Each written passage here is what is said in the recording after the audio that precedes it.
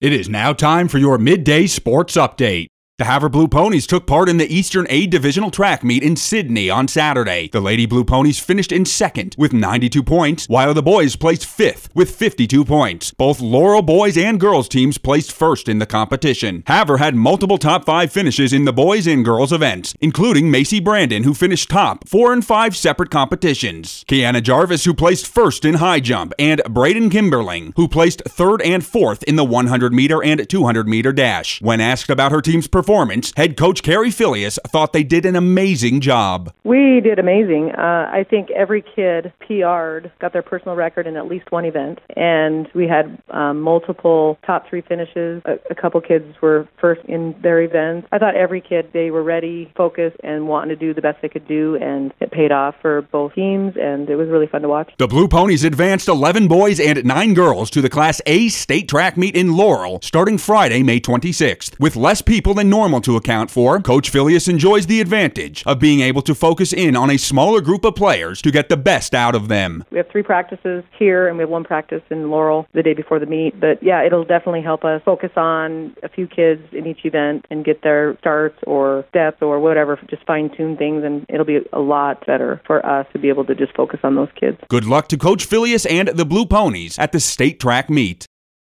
The Havre softball team is coming off a Northeastern A Division championship crown over the weekend. The Blue Ponies went into divisionals as the number 1 seed, defeating Park 8-2, Hardin 9-2, and a 3-2 late game thriller win over Billings Central in the championship. The Blue Ponies fell down early 2-0 in the first inning, with the 2-0 score lasting until the 7th inning before a Molly Hughes home run got the Blue Ponies on the scoreboard. Elver Plugin, pitching 6 strikeouts and 6 consecutive scoreless innings after the early scores, kept Havre in the ballgame. Verplugin also hit a sacrifice bunt in the 7th to tie the game before Addie Olson scored the game-winning run. Here's Havre head coach Tony Vigliotti on his thoughts from the victory. Well, we played 3 really good softball games. You know, this group just loves to compete, and that's what they did. You know, really in that championship game, Billings Central's pitcher shut us down for 5 innings. We had an opportunity in the 6th that we didn't capitalize on, but, you know, Molly Hughes came out in the top of the 7th.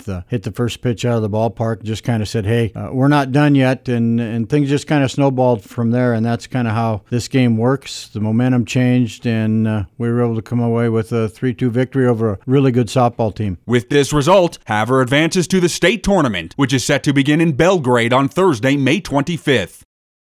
Here is your sports rundown for the week. High school tennis, Wednesday, May 24th through Saturday, May 27th. Havre at Missoula for Class A state tennis tournament.